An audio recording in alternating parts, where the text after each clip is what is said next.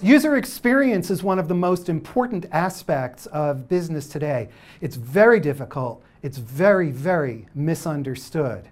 And right now on CXO Talk, we are speaking with one of the world's experts on this topic. I'm Michael Krigsman. I'm an industry analyst and the host of CXO Talk. Before we go on, I want to say a huge thank you to IPsoft. We are in their AI Experience Lab in New York City, and I'm so grateful to IPsoft for making CXO Talk possible. Now, I want you to tell your friends, tell your family, tell everybody you know to watch this episode and be sure to subscribe on YouTube. I'm so very thrilled to welcome Scott Belsky, who is the Executive Vice President and Chief Product Officer at Adobe. Hey Scott, how are you? Great, thanks for having me. You know, I have to tell you, we here at CXO Talk, we create videos and we live in your products. So thanks a lot. Thanks for making them. Thank you, and we're always making them better, so good stuff to come. So Scott, tell us about Adobe. Sure. So most folks probably know that Adobe has been at the forefront of creative tools for a few decades now. Many people know Premiere Pro in the video space, Photoshop, Illustrator, InDesign, and there's another part of our business that's all about digital transformation for companies on the marketing side as well. And so if you think about it, you have people who are marketers, trying to work with creatives. You have creatives who are trying to work with marketers. We also have a business called Document Cloud, the PDF, which is quite a global format at this point. And all these things come together really around an epicenter of creativity. And it's fun. In some ways, we have some products that really have great legacies that we always want to protect. We also always want to modernize them and welcome in new types of customers and make our products more accessible while making them more powerful, which bring all sorts of challenges on the customer experience side for us to tackle. Good. Well, we're definitely going to speak about that. So you were EVP and Chief Product Officer.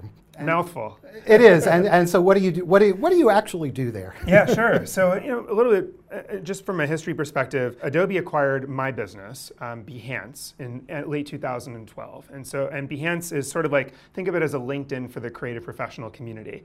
It's over 15 million creatives sharing their work online from all different verticals, motion graphics, fashion, all of the designs you can think of, architecture, illustration, and folks are sharing their work to build their own following, to get opportunities.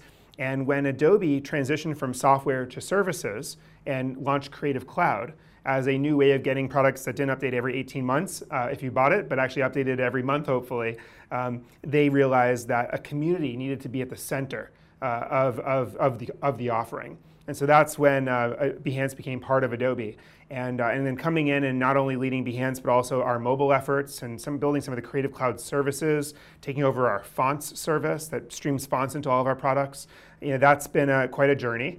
And then more recently have had the opportunity to serve in this new role, Chief Product Officer, which really just oversees the customer experience of our products, the development of our products into new mediums like voice, augmented reality, how you publish to specific social platforms where we consume a lot of the content these days that fills our lives, and thinking about how the digital marketing and creative experience all come together. So it's a very forward-looking role in that sense. It is, and I think that the two parts of my job that get me most excited, one is that really forward-thinking, what are the future mediums? And how are we going to help people, just like we had to help the creative world go from print to web, and then web to mobile. Now what's next? Is it augmented reality? Is it voice interfaces? So that's one part that's really exciting. But I'll tell you, the other part of the job that's interesting is making a product simpler, making it more accessible to more people. I mean, you think about a product like Photoshop.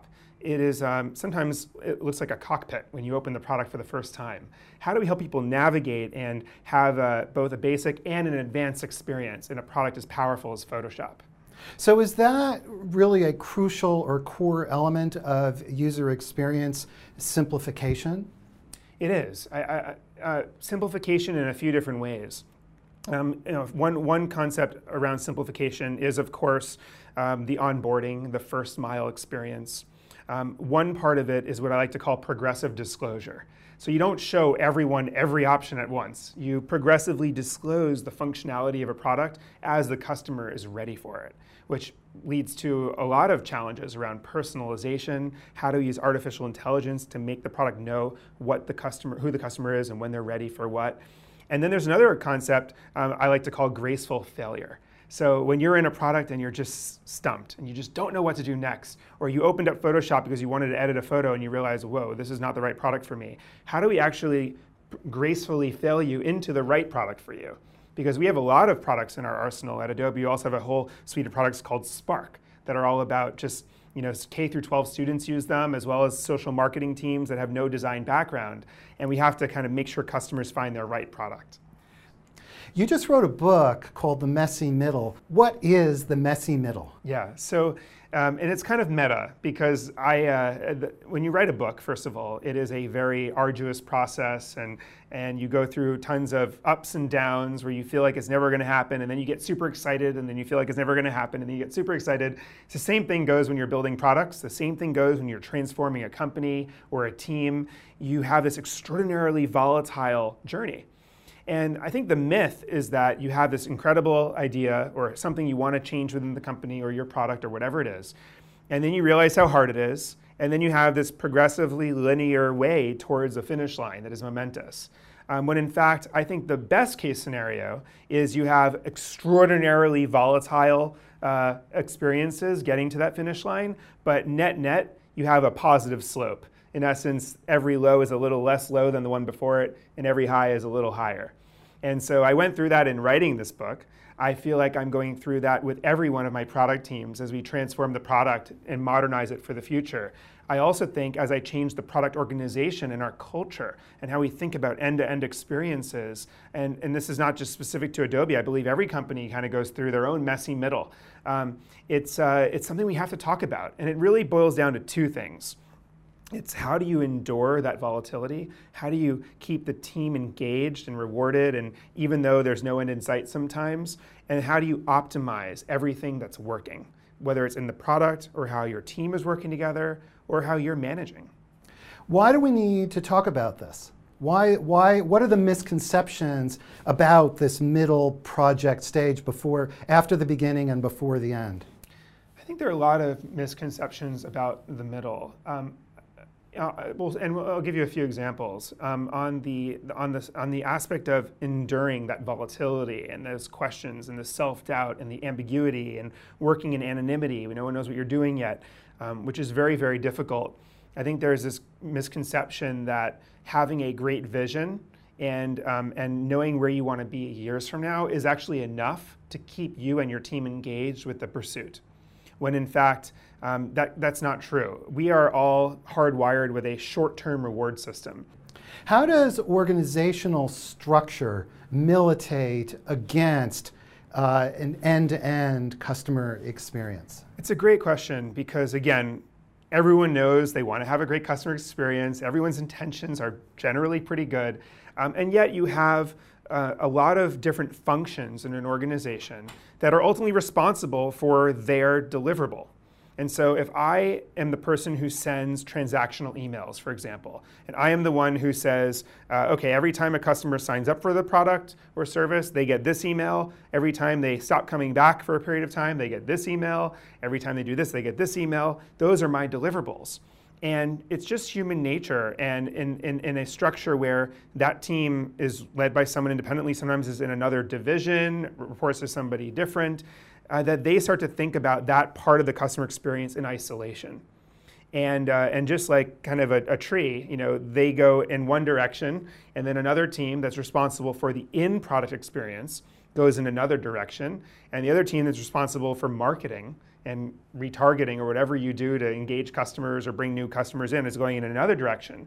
And so very, very well-intentioned teams all land in slightly different places. And then from a customer experience perspective, it's like, well, wait a second.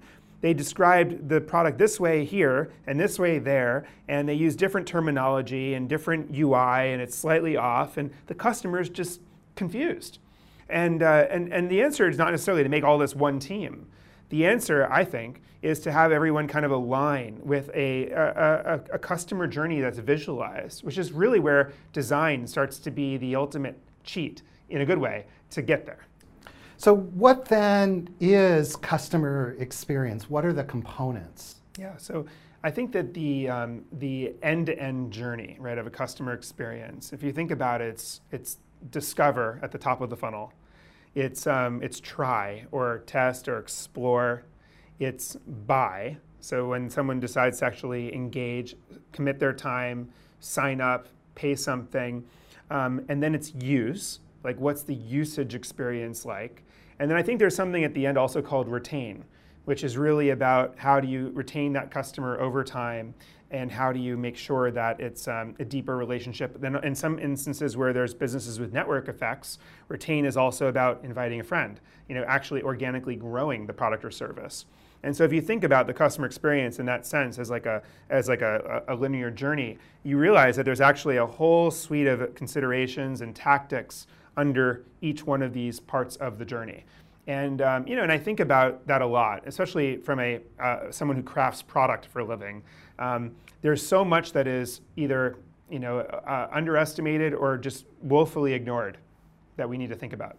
Does this apply to business products as well as business to consumer? 100%. And in fact, we at Adobe, we have a very large enterprise business, and we think about the customer journey quite similarly. And there's really no difference, actually. And if when it comes down to the only real difference is that most of your competitors in a B2B side aren't thinking about this. So to me, it's even more of a competitive advantage. And I think you see this. You see a lot of new modern companies, whether it be like a Zendesk or a bunch of other companies that actually have really been more thoughtful about the end-to-end journey and compete based on that. If a company wants to revamp or, let's say, improve customer experience, is this the way they need to think about it as that journey? I think it's helpful to break down what the journey is. The next step is empathy, is really making sure that your team, your executives, and the folks on the front line are really empathizing with what the customer is suffering from. I think actually one of the greatest mistakes that product leaders make is they become passionate for a solution to a problem rather than seeking more empathy with the people suffering the problem. Another area I talk about in the book, whether it's entrepreneurs or other people leading teams, is that they'll sometimes solve something based on their passion for the solution, and then they'll realize, wait, it's not being used. What did I miss? It's oftentimes it was the empathy. And so what does that actually mean? It means going into customer support centers and actually taking some calls. It means spending time shoulder to shoulder with customers, going through and navigating your product, and you realizing, oh my goodness, like how could they not know? You just click that, but you're seeing them suffering, and you're realizing that it's not working. It needs to be better. And there's really no shortcuts to that. Now, as big companies, ironically, we tend to outsource that stuff, customer research. We just say, hey, we're going to hire an agency to figure this out for us. When in fact, to me, that's your competitive advantage. How could you have other people do that and become disconnected from the findings?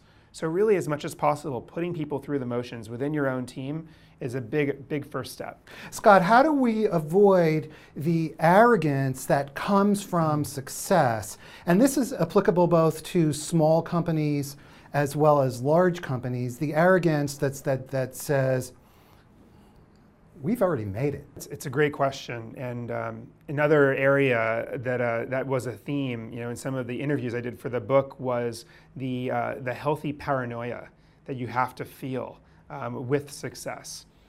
Whereas some of the best product leaders out there would say that they're never fully satisfied with their product. And whatever anyone is, almost like an artist, you can say, oh, you're such an amazing artist, you're in all these galleries, and yet I'm saying I hate my work, I want it to be better, I want it to be different. And there's something kind of healthy about that distaste that keeps us going and innovating. And the risk of stock prices and award shows and other kind of accolades is that we start to believe that our stuff can't get any better. So what are the kind of mental hacks and cultural tendencies of an organization that can keep you humble and appropriately paranoid? Fortunately, I think that's getting a little easier these days when you start to see companies that transform industries without having any expertise in those industries. You look at a company like Airbnb, and I interviewed Joe, who's one of the co-founders for my book, and he just talks about the fact that he didn't even know what the nomenclature was for the hotel industry going into it. There are all these acronyms that people use, and he didn't even know them. And he talks about how that was daunting, but actually was an advantage because he didn't feel limited in any way by these traditional metrics that ultimately are the reason why Airbnb wasn't invented by Starwood. And so you have to start to realize that the incumbent, the startups are thinking differently.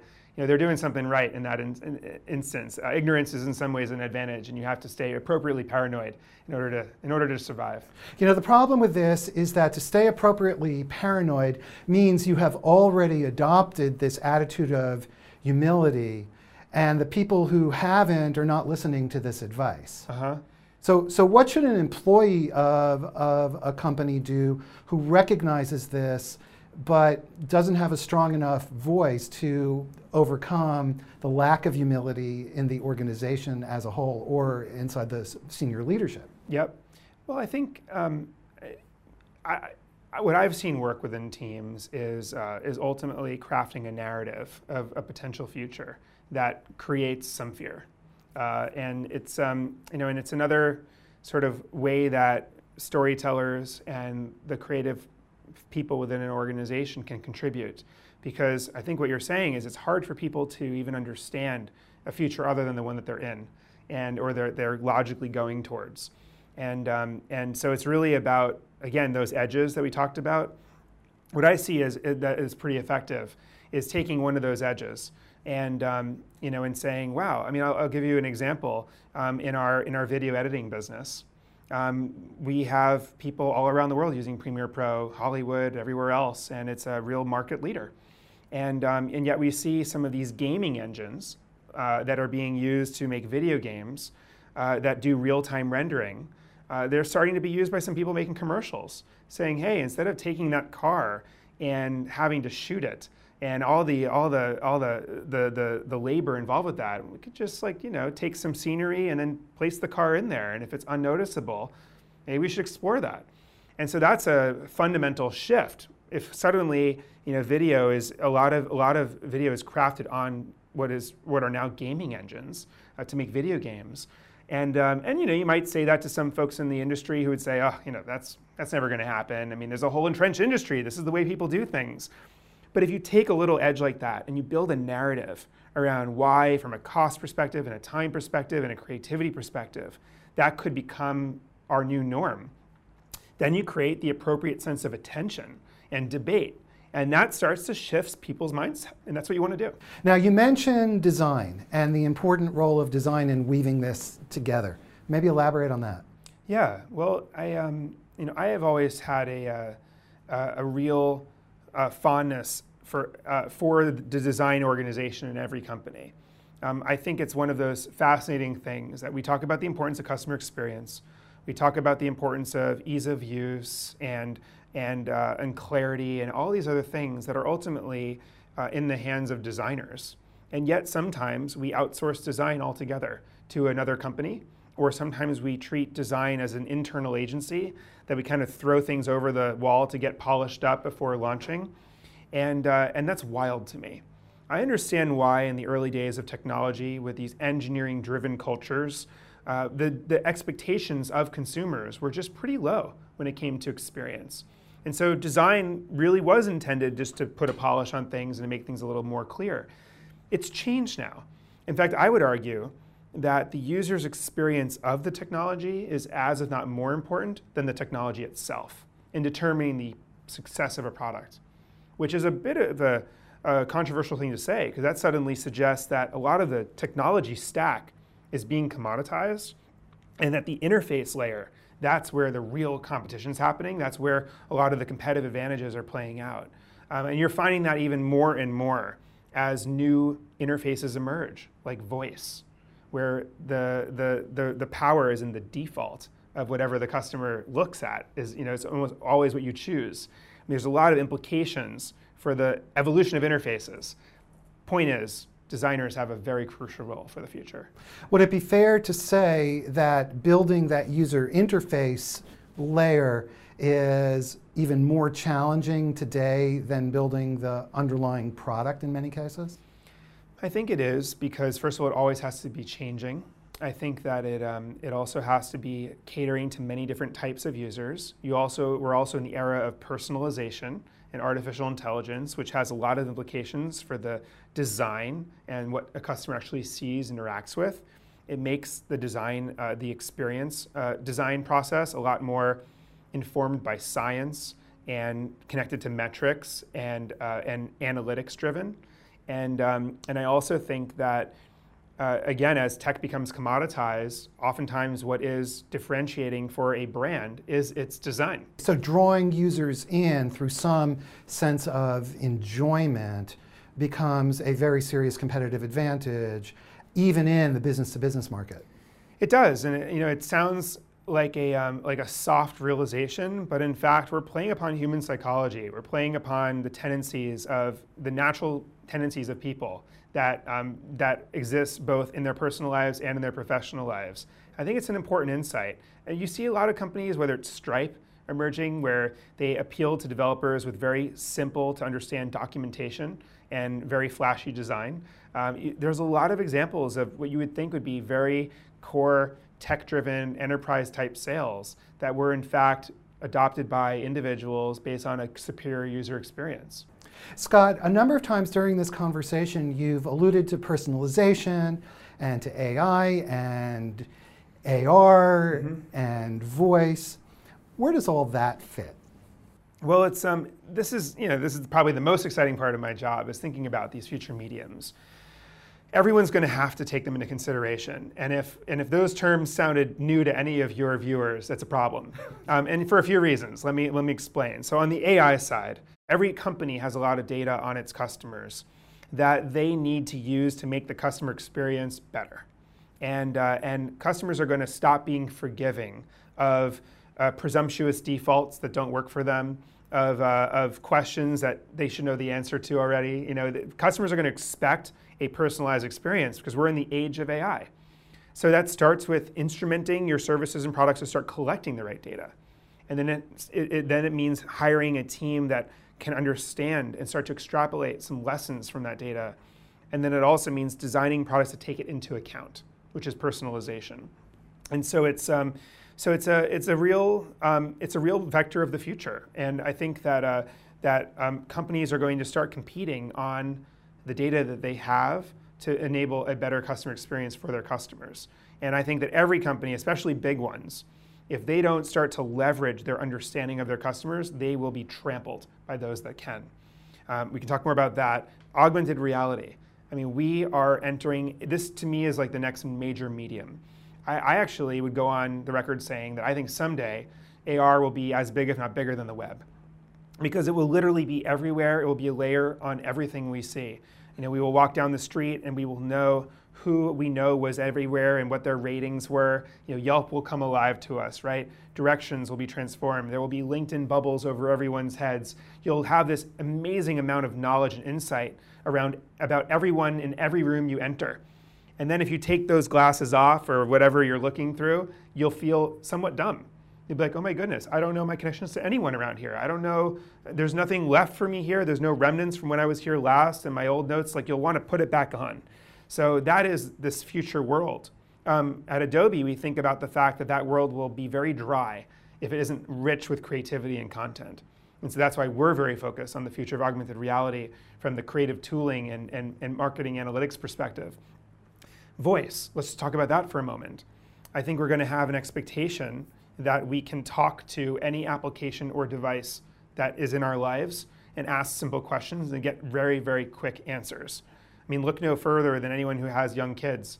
They can't necessarily navigate to a song on Spotify on a phone or whatever, but they can ask for the song from Alexa and they can use that all day.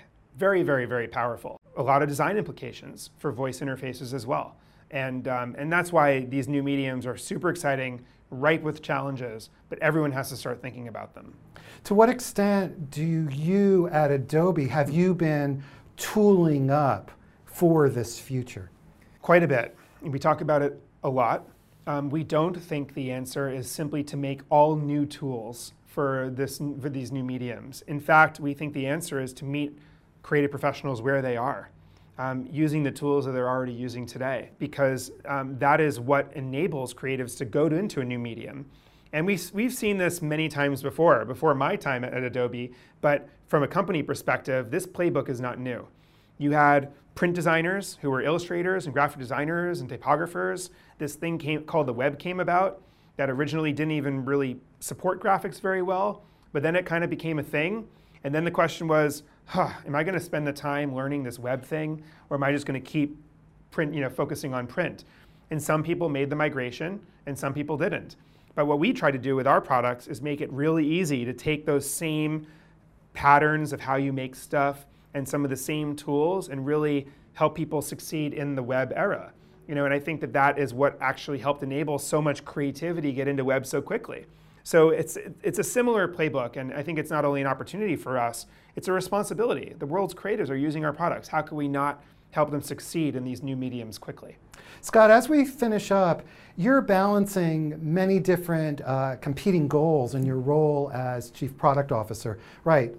Balancing features, balancing investment, balancing innovation against the fact that you're a public company and you need to report quarterly results. What are the challenges? What are the key challenges that you face in balancing these competing goals? Well, I think there's two parts of it. One which I would say is I like to call it merchandising the narrative, but it's really about driving alignment in the organization. It's one thing for me to sit here and talk to you about these things that are super important, but we have thousands of people around the world that are focused every day on building, designing, engineering, and marketing our tools. And they're focused on one specific vertical and specific problems. And a big part of my job is to make sure that all of our teams across product engineering, design, and legal, and marketing, and everywhere else are aligned with the vision of where we're going. And then we can actually have the productive arguments internally about how sure this is and what we know and what we don't know, that we can actually spend the time building the partnerships to help really conquer these opportunities and to keep it top of mind and to incentivize that progress beyond our quarter-to-quarter mindset, of performing and operating as a business. And so a big part of my job is driving that alignment. And then the second part of mine is helping us navigate our own messy middle in all of these transformations that we're trying to do, which is why this new book is so meta for me, because it's really about how do we keep our product teams engaged with some of these long-term pursuits despite the short-term rewards that we're addicted to. How do we make sure that we are preserving the right time for the innovation as well as the fixing the things that don't work and keeping the business running. And a lot of that comes down to these mechanisms of optimization and endurance. And that's why it's fun to go to work every day. How do you drive this alignment? And I'm not asking from an HR perspective, but rather you're an author, you're a professional communicator. And so how do you drive alignment across these teams with such diversity? A big part of the answer is design. And so I actually try to partner very early in the process of concepting some of these ideas and these futures that we're talking about with designers. And my attitude is before I even think about the engineering implications, the business implications, the go-to-market, all of that stuff, partnering with designers, really battling this out of what it might look like and feel like, and then painting a picture. And I always like to say a mock-up is worth 1,000 meetings. You can have 1,000 meetings about what the future is, or you can just start to show versions of it, have people react to it. And the more you do that, the more you're socializing the potential future. And that's helping people prioritize the work to figure it out. And so I really partner very closely with design. And I think that's a big part of it. And then that's one thing I'd encourage to all of your viewers is to reconsider the role of design as not something that paints the polish and finishes something up at the end of what your product is, but at the very, very beginning helps you visualize this potential future and develop a narrative to drive that alignment around the organization to get the priorities in order. Okay, Scott Belsky, thank you so much for sharing your insights on design and for explaining the challenges of the messy middle of getting there. Thank you for having me. You have been watching CXO Talk, and we've been speaking with Scott Belsky, who is the Executive Vice President and Chief Product Officer of Adobe, and he's just finished a new book called The Messy Middle. I want to say a heartfelt thanks to IPsoft. We are in their AI Experience Lab in New York City, and IPsoft is making CXO Talk possible. Now, don't forget to subscribe on YouTube, and thanks so much, everybody. Have a great day.